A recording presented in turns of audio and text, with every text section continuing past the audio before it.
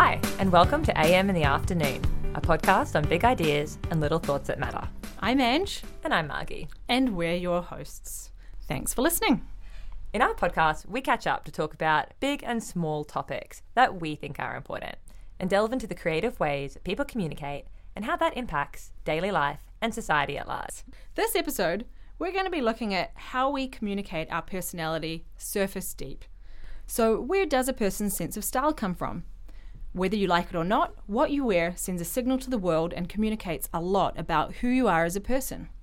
What makes you like the things you like? Maybe it's price or practicality. Maybe you're actually really concerned about the ethics of what you're wearing. Or maybe you're just someone that looks for convenience. Why do some people dress flamboyantly and other people really conservatively? There's a lot of subtleties going on there. And like Ange said, the way we present ourselves really sends a visual signal to the world about who we are and our lifestyle, our wealth, and much, much more. So we develop our style throughout our lives, and it's constantly being influenced from the outside. I know personally, I'm always getting inspiration from the people around me or people I'll pass in the street or something I might see in a magazine. But then you don't want to straight up copy something either. So it's all about putting your own twist on something and making it work with kind of who you are as a person and your personal brand identity, for want of a better term. I don't know, what influences the way you look? Yeah, I mean, I honestly hadn't thought about it a lot until we started talking about this topic. But I think actually for me, sometimes it's social pressure or that, I don't know, I used to have a lot of anxiety about standing out or not fitting in. And I think sometimes the way you dress can really alleviate that in a weird way. Like, you know, you can see, like you said, influences from your friends or magazines and what's out there. And I know I'm always a little bit slow to cotton on to fashion ideas. I remember skinny jeans took me like ages to get on board with, and then it became like exclusively what I wore for like the longest time. So yeah, I think for me it's what people around me are definitely wearing. Yeah, I mean, it's hard. Nobody can ignore that, I think. I mean, you might think you can, but on a subconscious level, yeah, especially as women. Yeah, it's really fascinating to me. And why is it that everyone dresses so differently? Like, you know, it's the reasons you mentioned earlier, Margie, about money or practicality or, you know, your day-to-day life. And you know, obviously it needs to be practical. But why do some people dress monotone? Some people dress sporty. Some people dress boho, metal, hiker. I know on my way in here this evening, there's a Slayer concert in town. So they're just like, band t-shirts are plenty downtown, and it's like there's a definite demographic walking around, arrived in a little early for dinner, and you know, it's its own thing. What makes those people choose to look a certain way? It's like clans or groups in society, and yeah, how do you identify with your tribe, and how do you decide which tribe aligns with you? It's fascinating. It is super fascinating, and that is that whole thing I think Seth Godin, the influencer and marketer, goes on about, like finding your tribe. And you know, part of that, one of those examples is, yeah, like bikers, you know, as in, I guess I actually meant like motorcycle, but same with cyclists actually. Yeah, like, absolutely. And then hipster cyclists versus lycra cyclists. Oh, yeah. Sometimes they're not, you know, exclusive. Yeah, sometimes they're not, but sometimes they are. And it's really fascinating to see how you can really easily group people together, often outside of the context that they're in, based on what they're wearing or how they choose to style their hair or their facial hair for men and things like that. I think even like dating back to your teenage years are probably formulative in this, or formative. Formative is certainly the word that I want there. Your teenage years formulate, you know, there you go, a basis for this. And I think with me, it makes me wonder, growing up, I was left to my own devices to pick. My mum, I never had one of those mums who's like, you need to wear this or I'm going to dress you this way for this event. It was like, probably just because I'm number 3 and by the time you get down there you're just lazy and just wear whatever, just hurry up and get ready.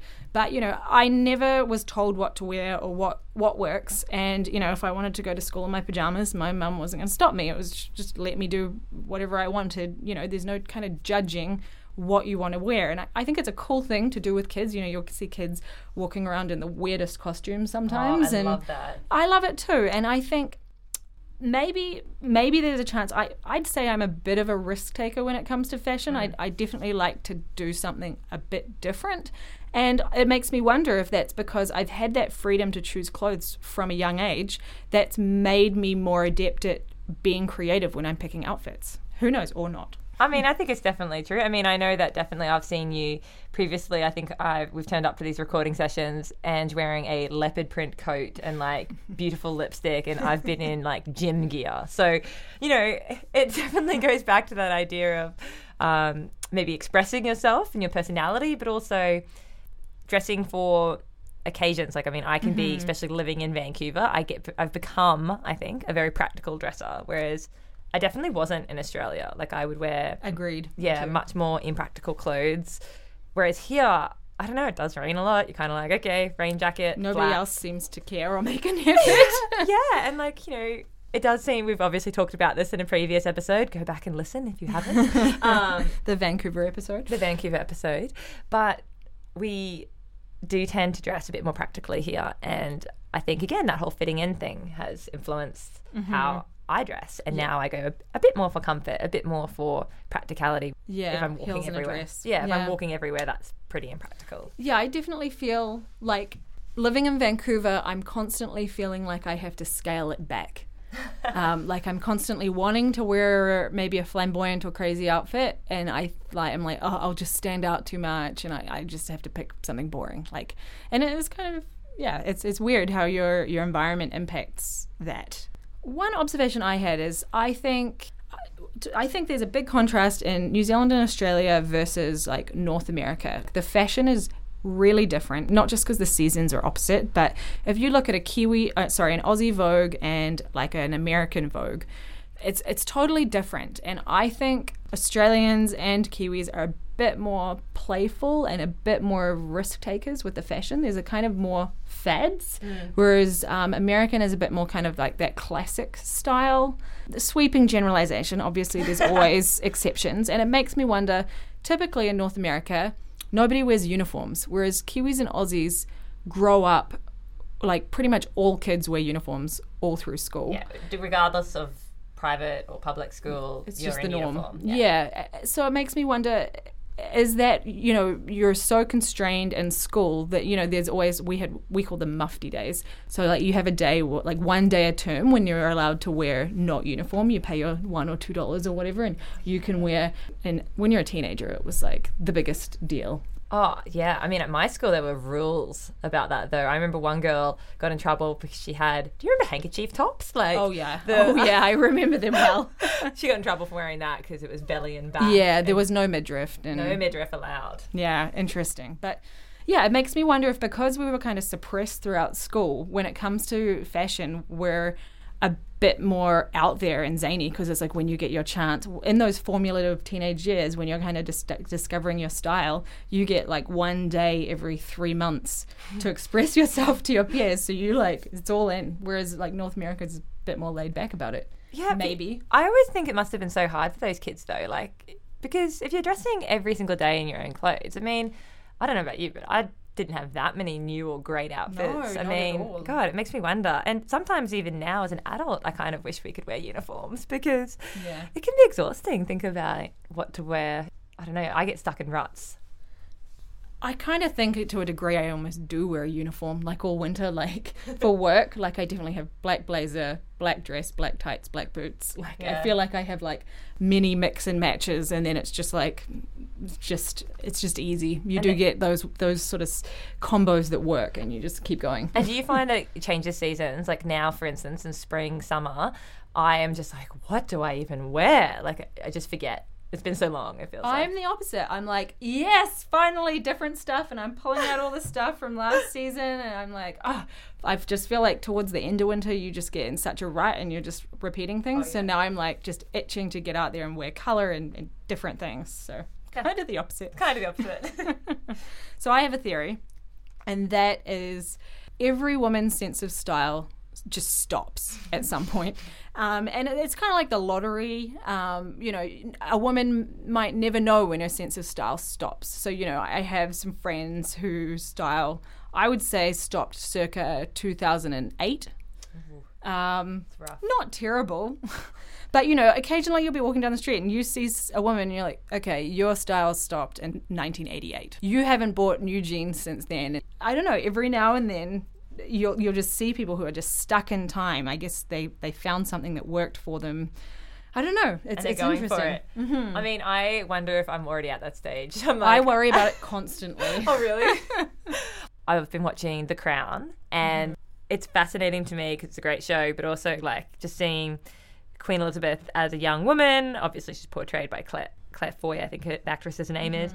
But what the Queen wears as a young woman really is pretty similar to what she wears as an old lady. It hasn't changed. Yeah, I'd say works. that. Yeah, absolutely. And there's certainly other celebs and stuff that fall into that category, like Kelly Cutrone, I think it is. She's a PR publicist from New York. I think I've recommended her book in another one of our episodes. Yeah. She just always wears black. It's like her trademark.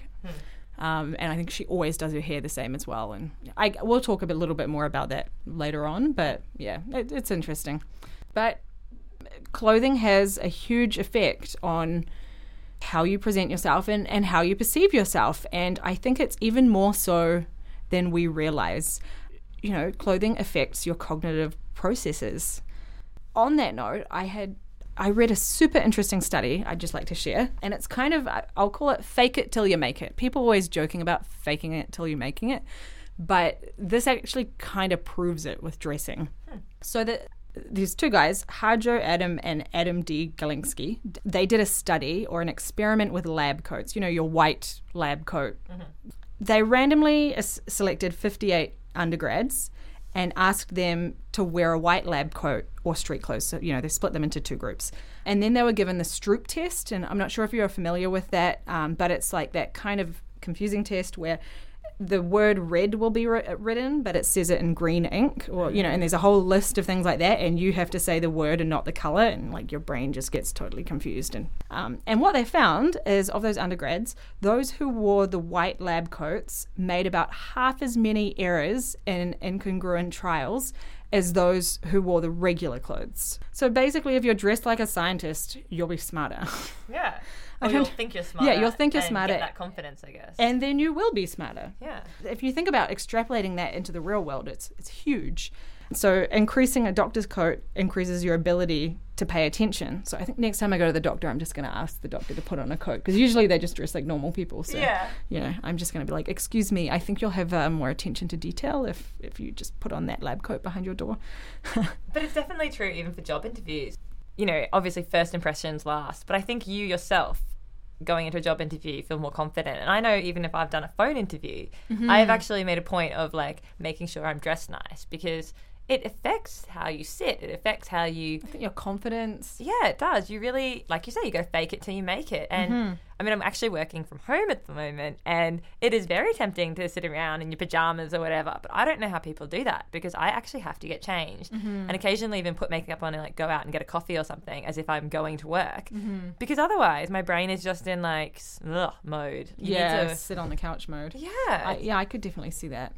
So these guys, jumping back to this study, they found that the doctor's coat increases your ability to pay attention. But then they basically did the same test, but they told the undergrads that it was a painter's coat, because really a painter's coat, white, is exactly the same as a lab coat. Same thing, just different name. And they found the same thing. There was no improvement when the students thought it was a painter's coat, only if they thought they were dressed like a scientist. So... it's just so crazy. So they concluded that clothes can have profound and systematic psychological and behavioral consequences for their wearers, which is, exactly what you were just talking about. It's super interesting. Yeah, absolutely. And other experiments have shown that women who dress in a masculine fashion during a job interview are more likely to be hired. So, I mean, you could talk for hours on that one about whether it's that they're then acting more masculinely, or if that's the perception of the interviewer, or if that's how society wants you to look in an interview. I don't know. To go into there. Yeah, and another study also found that a teaching assistant who wears more formal clothes is perceived as more intelligent than one who dresses more casually. And I mean, as much as we hate to admit it, you're judging people. Like when I was in a professional call, it was again like a video call recently with an agency, and one of the people was dressed very casually, and it impacts the way I perceive them. And as a client, I want you to dress up and look sharp for me. And yeah, it's fair enough. And if you have an important meeting, you would think, even if it's just with your boss or someone, you generally, even if you work in a pretty casual environment, both of us have worked in, tech and in areas that are a bit more very casual. yeah. But I would argue that if you have a presentation or if you have to go meet with a superior and you know that's coming up, generally you step it up a notch. Yeah, I mean, I'll always keep like a blazer and a pair of heels at my desk so that, if I'm having a casual day and I get called out to a meeting or whatever, I can just, I've got that on me so that I'm prepared. And, on this note of getting dressed for work, it's interesting to think about how much time and energy we spend, especially women, just into getting dressed and selecting an outfit over the course of our lifetime. It's scary to think about. Well, someone has actually done it for us. So in a lifetime, a woman is supposedly spending an average of 287 days deciding what to wear. So in the study, they worked out that women spend approximately 17 minutes a day or 6 months of your working life just picking out your clothes. That's scary and probably accurate. I know. I would argue that there have been days that it has taken more. But there's also been days where it's taken a lot less. A lot less. Oh, absolutely. So maybe the average. It's an average, I guess, yeah. And what's kind of interesting is I thought the men's result would be way, way lower. And it is lower. It's, the study found that men spend about 13 minutes each day just picking out clothes. So only 4 minutes less than women. Yeah. It's kind of surprising. I was very surprised because this adds up to about 4 months over your working life, so say 18 to 60, which is still a lot of time. And I don't know, I wonder about that. I think a lot of men would definitely be less than that. But I guess it's averaging. Yeah, it is surprising to me. I thought it'd be less. Either way, whether we're talking about 6 months, 4 months, or even any amount of time, this is a pretty huge chunk of time. So there's this idea of creating a work uniform that you kind of hinted at before, or doing things like capsule dressing. I mean, what do you think about that idea of having like a certain amount of outfits to just wear? Yeah, I mean, I don't like to be restricted by numbers, but like I said earlier, like I definitely have that formula especially in winter that just works. So I have like a ton of mix and match dress, tights, boots, blazer, boom, and it's like you can do it without having to think. And 17 minutes a day, 17 minutes of extra sleeping on a cold winter's morning is a lot. So if you can shave that down to 10 minutes and have that extra over time, it's all about efficiency. I'm all about numbers and efficiency. And you always look great. So great, I mean, thank you. I need these tricks. I find that I constantly panic dress especially when I was working in an office. I think, I don't know, maybe I just need some more clothes. Who knows? But like jeans, boots, top for me was very, very standard thing in winter. Well, as you might have noticed, I'm kind of an organizational freak. No. Yeah, just something. It's just how I am. So honestly, I always line up my outfit the night before. Like I just can't go to sleep if I don't know. Like I always look at my calendar so I know what meetings I have, if I can have a casual day or a dressy day, or maybe I know I have a big walk between meetings so I need to be wearing flat shoes versus heels. I'll always kind of strategically look at my calendar, look at the weather, then lay my clothing and jewelry and accessories, lay it all out, and it's usually like in the hallway outside the bedroom, and then I'm like good to go and I can just wake up and get ready and sleep in that extra 17 minutes, I guess. Or I guess really I'm moving that 17 minutes to the evening before. But maybe. That's okay. But sometimes when I have a really busy week, I don't know if I should admit this is kind of embarrassing, but I'll line up a week's worth of outfits. I'll look at the calendar for the week and I'll look at what I'm doing and who I'm seeing and what temperature, what the weather's going to be. I'll have like Monday in a little pile on the floor, Tuesday, and then I'm just like, boom, go. No time to think. I want you to come organize my life for me because this is an amazing revelation for me. I do not do this. And I probably should. I do if I'm going to the gym. I will say I will pack the night before, but that's about the only time that I will do it. And I should. But I'll lay out exercise clothes too, so that'll be like a subgroup for Monday. I do find, again, working from home, if I haven't worked out in the morning, which I prefer doing, but I want to get some kind of workout in, I have actually been known to just wear my exercise gear because at some stage I'm going to be like, okay, you have to go for a run at lunchtime or something because it'll get you out of the house. Yeah, because I mean, there's nothing more. You can't be defeated and take off exercise clothes without exercising. Oh, so no. Yeah. Once you're in them, you got to do it. I guess you can definitely see who are the formulaic dresses. Like I was mentioning earlier about Kelly Couturni, or you talked about the Queen. But I mean, CEOs, you hear about certain CEOs, or like I've read articles about women who like only wear a white shirt and navy pants or something, and then like they just strip away that thought process and you know, spend the time doing other things.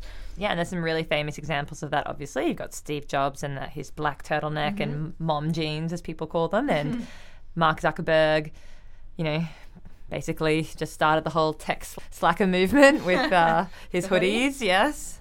Then you've got Karl Lagerfeld with his... It's fascinating because I recently was watching a documentary with him in it from ages ago. Had a lot of footage from him in like the 70s, and he hasn't changed. Yeah. It's just the black and white, always the suit, the gloves, the sunglasses. It's eccentric, but it's how it is, what he is, and it works. Yeah, and it really, I think that communicates exactly he is a fashion designer. It's a brand. It's like Anna Wintour with the glasses as well. And her bob, you know, that's just her. Absolutely. And I would argue more, I guess, less fashion-y people, but Ellen, you know, always wears a blazer, skinny jeans, and a button-up shirt. Like, wham, bam, you know what she's going to wear. She always looks very, like... Ellen, and classy at the same time, and approachable. It's a good look for her. One thing that I was listening to recently, which was so interesting on this topic, was this idea of utilitarian uniforms for everyone. So it was on the CBC a couple of weeks ago, and it was because this woman had written, I think in the Paris Review, an article of her experience. And what happened was there was this art project where these fashion designers created these utilitarian jumpsuits and made them in 248 sizes. And the idea is that you could wear this jumpsuit whether you're a man, you're a woman, and in any occasion. And this woman decided to test it out. She wore it for 3 weeks straight, including to work. And she was really surprised by the results. It's not necessarily because of what people said, but what they didn't. So she found that a lot of people didn't even notice. Afterwards, she sort of said that she wrote this article, and someone from her work said, "Oh, you wore the same outfit for 3 weeks?" That is shocking to me. I know. But she also was surprised by her own, how it impacted her, because she didn't really consider herself a real fashionista. But she said she felt less professional because for her, dressing in a feminine kind of way, so wearing skirt and heels to work, meetings and things like that, was part of her professional identity. And wearing this kind of like denim-y... utilitarian. Yeah, jumpsuit really took that away from her. So again, what you were sort of saying before about this idea of clothes giving you that confidence or making you act in a certain way, faking it till you make it, I guess. I think when I first heard about this utilitarian jumpsuit project, I was like, oh, that's not a bad idea. But I don't know, it could be like pretty awful. It takes the fun out of life. It does a little bit, doesn't it? And like, just, it feels a bit 1984-ish as well. It does, like, yeah. That idea of everyone has to be the same. But if you think about taking that 17 minutes a day and putting that energy into meditation, exercise, oh yes, you know, I'm sure whatever. There's a good point. There's a good, you know, argument for it. Yeah. And I mean, there's the environmental aspect. You know, the fashion industry is the second biggest pollutant industry in the world. That's insane. Which I did not know until we were doing some research on this. Second only to the oil industry. So something to really consider when you are looking at fast fashion. Like, you know, I'm pretty guilty of, in fact, I'm wearing a H&M top as we're speaking. Yeah, I'm good for basics. I'm wearing Zara pants, so. Yeah, super good for basics, but think about where your clothes are coming from and, you know, do you really need to buy, you know, cheap knockoffs all the time? Yeah, when you start digging into that environmental stuff, it's pretty scary and yeah, pretty grim. But yeah, I think you're better off to buy fewer, better quality things and wearing them till they die. Yeah, and I mean that is such a big thing in certain outdoor companies. Like Patagonia is really big on that. They had this whole "Don't Buy This Jacket" campaign, which I thought was fascinating from a marketing point of view. Yeah. And the idea was that, you know, yeah, this jacket costs $700 or $800, which is huge amount of money, but it has a lifetime guarantee and they don't want you to ever have to buy another one. So this idea of quality and looking after your clothes. And I struggle with that. Me too. Well, with fashion, and like, you know, there's something different constantly. Yeah, there's that.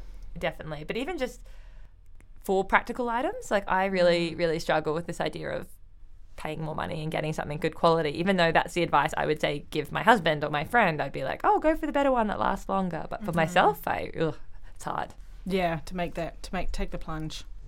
So speaking about excessive fast fashion, I have a wee disclaimer. I'm being truthful here. I'm a shoe addict. A little bit, yeah. I want to say I have at least 50 pairs of shoes, but in reality, it's probably more like 60. Oh, wow. And I did a big cull moving from New Zealand to Canada as well, but my husband thinks it's out of hand. He might not be the only one that thinks it's out of hand. I really like shoes, and you need so many different shoes for every different occasion. And I have a theory that goes right back to school. My friends and I had this theory in school, and it's that you can tell a lot or everything about a man from his shoes. And get your mind out of the gutter. I'm not talking about the size, but I'm kind of obsessed with shoes, as you might have noticed. And it's the first thing I'll notice on a person. I'm always looking at a person's shoes. If I'm attracted to a guy, I'll always check out the shoes first. It has to pass the shoe test before I look up. And this terrifies me because, for starters, I don't have that great shoes, and I'm like, oh gosh, I always am looking on the lookout for shoes that are a bit nicer. But my husband has awful shoes. He needs to buy new shoes. People like Ange are probably judging him. I do have a subconscious shoe catalogue of like everyone and what shoes they wear. Like you could probably quiz me, but yeah. So I'm obsessed with shoes, and my theory is you can tell a lot about any person from their shoes. And it turns out this has also been researched, and it's true. There's a researcher at the University of Kansas named Omri Gilath. I hope I'm saying that right. And they basically, this study found that by examining the style, cost, color, and condition of the shoe, participants in the study were able to guess about 90% of the owner's personal characteristics. So that's just seeing the shoe. Like, not the legs in the shoe, that's not wild. anything. Like 90% of a person's characteristics, which totally proves my point. So this is what they could correctly judge. They could correctly judge 90% of the time the age, the gender, income, political affiliation, and also emotional and other important personality traits, which is just fascinating. It's crazy because, I mean, I would have probably said, okay, age, gender, that's not that surprising. Even income to a degree. Like if someone had real flashy shoes. Like if it's a Gucci sneaker, you probably are going to guess that they're pretty rich. Yeah. Or have rich parents. But like, yeah, political affiliation, emotional traits. So what they did in the study is they got 63 students, so not a huge sample, and they looked at photographs showing 208 different pairs of shoes that belonged to just random volunteers in the experiment. So the volunteers for the experiment provided their most frequently worn pair of shoes and then filled out a personality questionnaire. Right. And then they showed the photos of the shoes to the students, and the students had to kind of guess those personality traits, and then they matched it up. They found that shoe color relates to attachment anxiety. So the more colorful the shoes are, the less anxious the person who wears them is, which makes sense because if you're really self-conscious, you don't want to stand out and be wearing like crazy shoes that'll draw attention to yourself. It makes absolute sense to me. And again, this makes sense. It all makes sense, but it's just fascinating that it's just this accurate so much of the time. Shabby shoes reveal a liberal thinker, just scruffy Birkenstocks. Dirty hippies. Bloody hippies again. Practical and functional shoes generally belong to agreeable people. I was upset by this because I think ankle boots are my go-to all winter. I have a lot of ankle boots, and ankle boots fit with more aggressive personalities. Oh dear. Sorry, Ange. Oh dear. And uncomfortable. This one I found surprising. Uncomfortable looking shoes were worn by calm personalities. Yeah, that's super interesting. But I guess you have to be able to put up with uncomfortable heels. So yeah, so you're not necessarily this crazy high maintenance person. You might actually be this real calm, chill person that's just like, yeah, my feet hurt, but they look good. Pain is beauty. Yeah. And people who wear well-kept shoes exhibit high levels of attachment anxiety. Again, kind of makes sense. You're worried about what people think of you. And boring, this one's interesting. Boring shoes reveal someone who is aloof and repressive. It's a bit harsh. Yeah, so it's like, I guess that's what serial killers wear. Yeah, probably. Boring shoes. But then determine boring. They want to blend in. Boring is in the eye of the beholder. This is true. No, it's a super interesting one. I mean, and I feel like we can't talk about fashion without talking a little bit about cultural appropriation. Mm-hmm. So what is cultural appropriation? It's often sort of framed as misappropriation, this idea in sociology that's about adopting elements of minority culture by members of dominant culture. So it's not like an equal cultural exchange because there's often like a colonial element or an imbalance in power.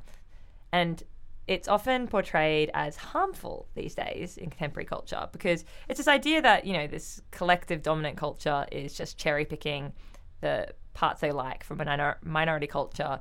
You know, it might be an indigenous culture or it might be someone that lived under colonial rule and basically claiming it as their own or wearing it themselves.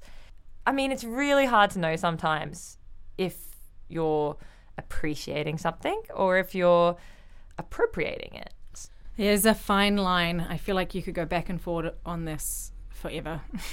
Yeah. I mean, I guess I actually thought it was quite an obvious line, personally, before. I was like, yeah, I mean, obviously you wouldn't wear a headdress to a festival. I mean, people that do that are stupid. But, you know, I feel like there's just so many examples all the time at the moment. And some of them I'm like, oh, I didn't think that was a big deal. Yeah, like there's a big one circulating at the moment, hoop earrings. Yeah. You know, and white women can't wear hoop earrings because that's been traditionally black and like Central American or Latina, I guess. Which I didn't even know. And I've worn hoop earrings lots. Yeah, I really like hoop earrings. But are they just so common that everyone's wearing them, or I don't know.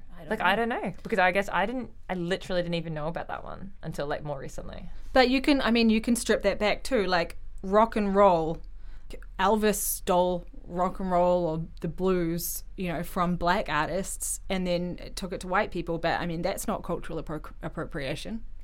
Well, I mean, it kind of was, I guess. But the thing is, back then, but now, you know, now it's here not to stay. offensive. Yeah, that's right. And I guess that's the thing. Once it enters that mainstream consciousness, does that make it okay, or what does that mean? So, yeah, it's a really, I don't have an answer to that. Yoga's the other one. Like, yes. You know, have white people stolen yoga, and is that cultural appropriation?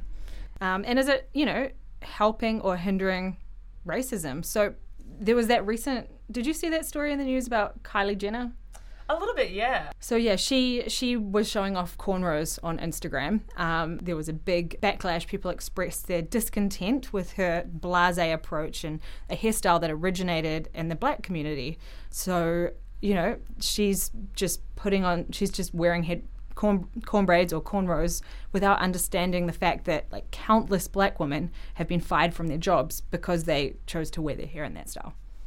And I mean, a lot of the time they're wearing that hairstyle because they feel they can't wear their hair natural or yeah, whatever reason. Yeah, also get in trouble for having an afro at work. So yeah, like you just couldn't win. So basically they made the mistake of being black at work. So it's terrible. Yeah, and so it's really interesting because there's so many examples of this. And I actually just saw one recently on Twitter and I thought it was a bit unfair. It was a girl that wore a kimono to her prom.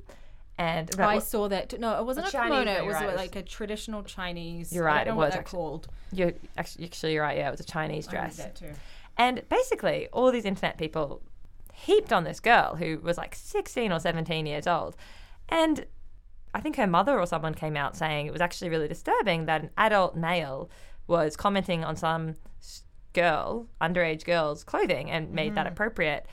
And a lot of people were saying it was inappropriate that she wore this to her prom. But then other people in the Chinese community actually said, oh, I think it's great that she's rocking it. Good for her. It looks good on her. I love my culture. I'm glad to share it. So I actually had an interesting similar experience. Well, not similar, but on that note, I was at a bridesmaid at a wedding last year, and it was one of those awesome weddings where you get to pick your dress. They just give you it was actually kind of a difficult one. She said pick metallic, which is an interesting colour spectrum, but it's better than being forced to wear a lilac bubble or something. So that's fine. I went with that, and I found myself, it didn't even occur to me that it was a kimono. It was an Australian designer, so it wasn't a Japanese designer, but it was kimono style. So it had like the big square sleeves, but then it was like fitted in the body. So it was inspired by a kimono, but I didn't buy a Japanese kimono. And I've seen this dress, and I must admit, I didn't even think it looked like a kimono.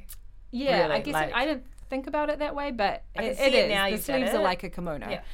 And so I wore it, and there was, to my knowledge, one Japanese person at the wedding. It was in New Zealand. And she comes up to me afterwards and she's like, oh, you wore a kimono. I love your dress. I'm so proud. It's so great. And she was just gushing. And she was like, I was hoping because I was the first one to walk out, there was 5 bridesmaids. She was like, I saw you and I was hoping all the bridesmaids would be in kimonos. Oh, that's so nice. And she was stoked on it. So, then you hear these things. Maybe it could have just as easily been a Japanese person who said, I can't believe you're wearing a kimono. You're not Japanese. I don't know. Yeah. It's so interesting. I don't know where that line is. Or does it not matter because Japanese isn't, as much, it hasn't been kind of colonialized, or, they haven't been dominated as much by New Zealand or what European culture. But, it's not like it was ever occupied. Well, actually. But generally in New Zealand, I don't think you guys occupied Japanese people, or did you intern them? Anyway. Yeah, I don't know. We also kind of went over and kept the peace after World War II, so I don't know if that's a euphemism. I don't know. But it is interesting to know that there are those different reactions, and maybe that's cultural, or maybe it's not.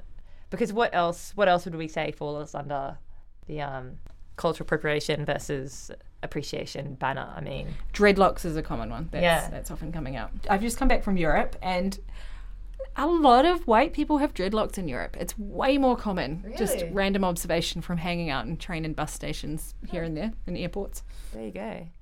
We kind of talked about the hoop earrings already, but definitely the headdresses and things that people wear to festivals still today. So yeah, and I know headdresses are sacred, but are moccasins cultural appropriation? Yeah, I don't know. Because I mean, they've been in fashion. There's often, there's that Minnetonka brand of moccasins, and they're sold in a lot of shoe shops. They sell the slippers too. Comfy. Exactly. So is it maybe if you buy them from, an authentic indigenous artisan who's made them and the money's going directly to them, it's okay. But if you're buying mass-produced knockoffs, maybe that is cultural appropriation. Or if you're just white and wearing them, maybe that's bad. Maybe. This is where I get I get confused. I don't know. Confused. But then you see things like, Gwen Stefani in the 90s wearing bindies. And you kind of just cringe. So I feel like some things are kind of obvious and other ones are like the moccasins, and I just don't know the answer. Yeah. And what about henna? Like, you see a lot of women who've been, got the henna tattoos all over their arms, and it's common you'll get a white woman who's going to, an Indian wedding, so she'll get it done. So I guess that's not cultural appropriation. I think not if you're doing it for something like that, I would argue. I mean, I know I have gone to an Indian wedding ceremony before, well, I should say Hindu wedding ceremony, and actually went and bought a Indian, I guess, sari style. It wasn't actually a sari, but it was like a top and pants thing. And I wasn't sure if you're supposed to do that, but I was basically told, oh, no, you definitely should do that. Yeah, I have a number of friends who have been to weddings in India and have done the same thing. And, it's like expected that you would. Yeah, it's almost like if you didn't, that would maybe be a bit strange. Yeah. Maybe it's just case by case, but I think it's important to at least think about it. Definitely. And I guess it all comes back to that power and exploitation of other cultures. Just be careful. Tread carefully. Yeah, I think that's a really good point. The other thing, actually, recently, while I was in Europe, I was in the Netherlands on King's Day, which was a total blast, by the way. One of my top ever travel days. Oh. So much fun. And what is King's Day? King's Day is it's like national holiday celebration of the royal family. I believe it's King's birthday, or it's just called King's. It's like the whole of Holland is just partying and celebrating, and King's Night, which is the night before, is just like there's public DJs everywhere. I was in Amsterdam, but I think the whole country is just pretty mental, and then everyone's on the canal boats and just partying, and everyone's wearing orange. So I wore orange is one of my favorite colors, and I wore orange, and I was like, is this cultural appropriation? Yeah. But I guess the Dutch are like pretty successful colonists, so appropriating them is not really a struggle of power. I don't know. I think you were safe. I think you're right. Going back to what you said before about the power dynamic there, Dutch are pretty good at colonizing places, but less likely to be colonized themselves. So I think you would have been safe on that one. Yeah, I think I felt not like an asshole doing that. Okay, that's a good test. Do you feel like a dick? Is probably a good measurement. Am I going to offend someone? No. Okay, so read, watch, listen. What have we got this week? Well, I heard a podcast from Invisibilia, which is a really good podcast in general that people should check out. And it's called The Secret Emotional Life of Clothes. And it kind of goes into some of these things that we've been talking about today, this idea of clothes giving us power. And one of the things I liked was this idea of even having sentimental shirts or clothing that you're probably not going to wear, or maybe it's an ex-lover's or something that you just don't throw out. And I think that's actually okay sometimes, not to be Marie Kondo and getting rid of everything to declutter. Sometimes things have emotional meanings. That's true. Very interesting. I took a different slant. I recommend the book. It's by Patty Boyd, and it's her kind of biography called Wonderful Tonight. So Patty Boyd is like the ultimate muse, I guess, of the 60s. She's a total sort of rock chick babe icon. She was married to George Harrison of the Beatles and then left him for Eric Clapton. So, as you do. And Eric Clapton wrote the song Wonderful Tonight about her, and the book is called Wonderful Tonight. So it's just an interesting part of history and time with rock and roll and fashion and everything that's going on, and drugs and the craziness, and speaking about, like, you know, certain looks or finding your tribe. It's like, I feel like she was the creator of kind of that boho rock chick look. Right. I really enjoyed the book. She's a little frustrating, but you got to remember she's a sign of the times she was living in too. So yeah, I actually do want to check that one out. It sounds interesting. And I think you just can't go past Sex and the City if we're talking about clothes or shows about clothes. Or analysing clothes, putting together amazing outfits. Absolutely. And sometimes just insane outfits. I mean, that was kind of one of the cool things about that show. Yeah. Yeah, the stylist on that, I forget her name right now. Is it Patricia Field, yeah. Patty Field. She did an amazing job. And again, I just love that even within those characters, you really get a sense of who they are by their clothing. And particularly at the beginning of the show, the early seasons compared to the later seasons. So Miranda, the lawyer, is this straight-talking, very like hardline woman, especially at the beginning, and she wears like suits and very power dressing outfits, and by the end, you know, she's found love, she's softened up a bit, and she's starting to wear more feminine clothes. And I thought that was quite an interesting transformation that I even noticed as a casual watcher. Yeah, definitely. Okay, I'm going to round out the list with just a generalized thing to watch: makeover shows. Oh god, yeah. Guilty pleasure. Absolutely. Like love it. Who, what, where, or what's it called? Anything where they're doing a makeover. You come on and this person's like dressed horrendously and they have all this emotional baggage, and then you take them shopping and you do their hair and makeup, and then, hey presto, they're transformed. Yeah, I love those shows too. Yeah, absolutely. So, yeah, that's it. Over and out for us this week. Thanks. Bye.